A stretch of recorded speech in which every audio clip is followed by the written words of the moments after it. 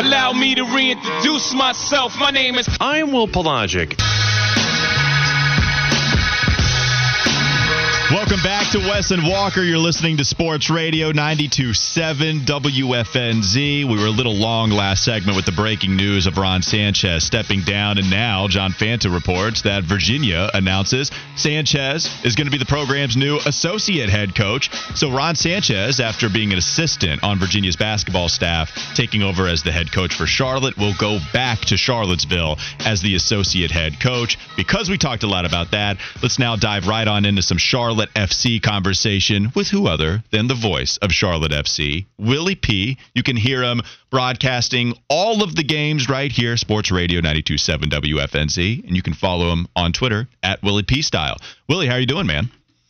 I'm good, guys. How are you? We're doing well, Willie. We appreciate you hopping on, as always, and just diving right on into it. We know that the Crown fell on Saturday, 4-2. How much did playing those 3 matches in 7 days play a role in this match with them being a little fatigued? Not just 3 in 7 days, Walker, but 9 in the last 28 days. And to give you at least a little bit of context, over the next 28 days, they're only going to play 5.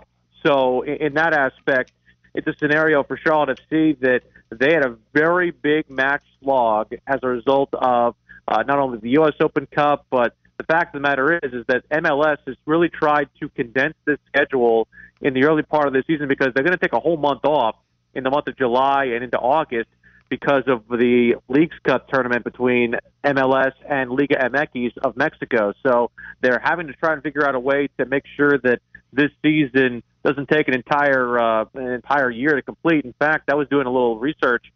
MLS has the shortest off season of any of the top 5 professional sports in America, just 75 days that don't involve a game or preparing for a game involving an MLS off season. So from that aspect, they're trying to at least limit that as much as possible and get all these games in as possible. And unfortunately, it's led to this scenario with Charlotte not only having to play a lot of games in a short amount of time, but having to do so without some of its big principal players, including not having 2 of its top defenders available to them at the start of the match on Saturday, but also still playing without Enzo Capetti and Kamil Jozwiak. And it led to an unfortunate road trip where they lost 3 or 4 in all comps, but I do feel like where they sit right now is still a pretty good scenario, sitting in 9th position halfway through the season as they've just played their 17th match out of 34 this season so far. Well, and Willie, I think you bring up an interesting point with the short offseason that they have.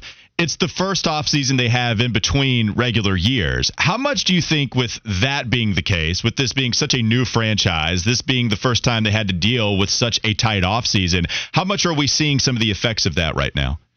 I think you're seeing a lot of it, and I also think, too, you had to integrate some new pieces as well, and I think that's the issue when you have the unfortunate passing of Anton Walks. If you hear my broadcast partner, Jessica Chartman, harp on anything, she harps on the fact that really the back line is the spine of a football club. And when a prominent part of that spine is no longer available to you, Charlotte FC has had to do everything they possibly can to at least remedy that. They had 2 spots actually having to be replaced with Guzman Carujo at the start of the season, still not available because of an ACL tear reconstruction. And as a result, he's been integrated back into the squad very slowly. He's still not 100% fit to be able to play 90 minutes and play them as effectively as he would have, say, at this time a year ago. So I think from that aspect, they're still trying to find the right mix. Unfortunately, Adilson Malanda has had some unfortunate issues. The red card against Birmingham, the giveaway against St. Louis, and a couple of other games where he's had some unfortunate mistakes as being a 21-year-old defender. But I think you saw with him out of the lineup on Saturday that he's probably Charlotte FC's best defender when everybody's healthy other than Carujo, and it's not even close. And it's unfortunate that it had to be exposed in that manner. But I still think that when they can get themselves up to full strength, this is a team that's going to contend for a postseason berth. And I think they can even go pretty far because there have been times where they've played against some of the best teams in MLS and showed out pretty well. I think the Nashville match is one where you look at it, even though they lost that contest, it took a very unfortunate free kick late, or a penalty kick late, I should say. And as a result, you are going to see some more of these matches come really, really close to the end of the season. And I think Charlotte FC is right where they need to be in terms of trying to be part of an MLS table that's still very much condensed at this point. Willie P., you talked about the attrition and all the games in a short time span, and they've lost 4 or 5. So what do you feel like is their key issue as far as on-field play that they could fix that could maybe remedy some of that and get back on a winning track? Well, I think a lot of it comes down to how they defend, Wes. I think the unfortunate part about when you're fatigued is that you don't step to balls on defense as quickly, and as a result, you saw Columbus get a lot of room on Saturday and a lot of room that they just didn't have the ability to defend against. And I think as a result, it really put Charlotte FC in a scenario where you put yourself down 3-0 early in a contest. It's very, very hard to come back from that. They showed a lot of resolve to make it back to 3-2, but unfortunately, with the end-to-end nature of that matchup, that's just not a match that Charlotte FC is going to win very much effectively because they're not a team that's built to play end-to-end soccer the way Columbus wanted to play on Saturday, and as a result, sometimes style makes the fight. As a result, that's where you saw Columbus really thrive in that instance.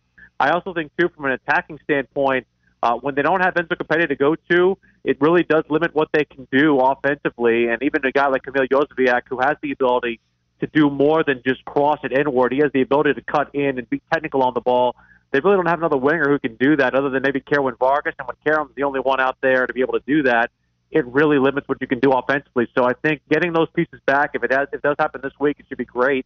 But if once they get those pieces back, then Charlotte can vary their attack because, unfortunately, guys, they've looked all too predictable trying to basically play out on the wing and cross it in and hit it and hope, and as a result, that leads to some low percentage scoring opportunities as opposed to the higher ones we saw at maybe the earlier part of the season.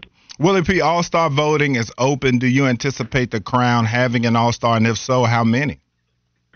I don't know if we'll get to that. Unfortunately, some of the bigger clubs kind of dominate the voting in terms of that, and I got my ballot in here about a week and a half ago, so I'm kind of going through and looking and seeing, okay, where exactly can maybe Charlotte FC find a guy in there. I think if there is somebody who I probably would have favored in the All-Star voting, it would have been Kamil Jozoviak with the way that he's played earlier on in this season. The unfortunate part with him is this latest injury spell that he took against Atlanta might limit his voting footprint nationally because he just hasn't been in the spotlight because of being out since the 13th of May.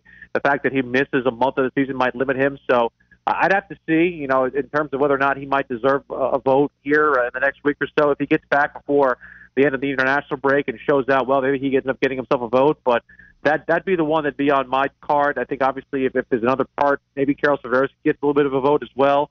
I know Justin Merrim has had some goal contributions as well. But I don't know if they're going to get one in at this opportunity. Maybe they'll see one maybe as part of an injury replacement because, as you know, guys, it's not a scenario where Charlotte FC is having an opportunity to vote just on an Eastern Conference side. It's a condensed pool where they're voting just to one team because that team will play a squad of Liga MX All-Stars in terms of having only one squad to vote for as opposed to two.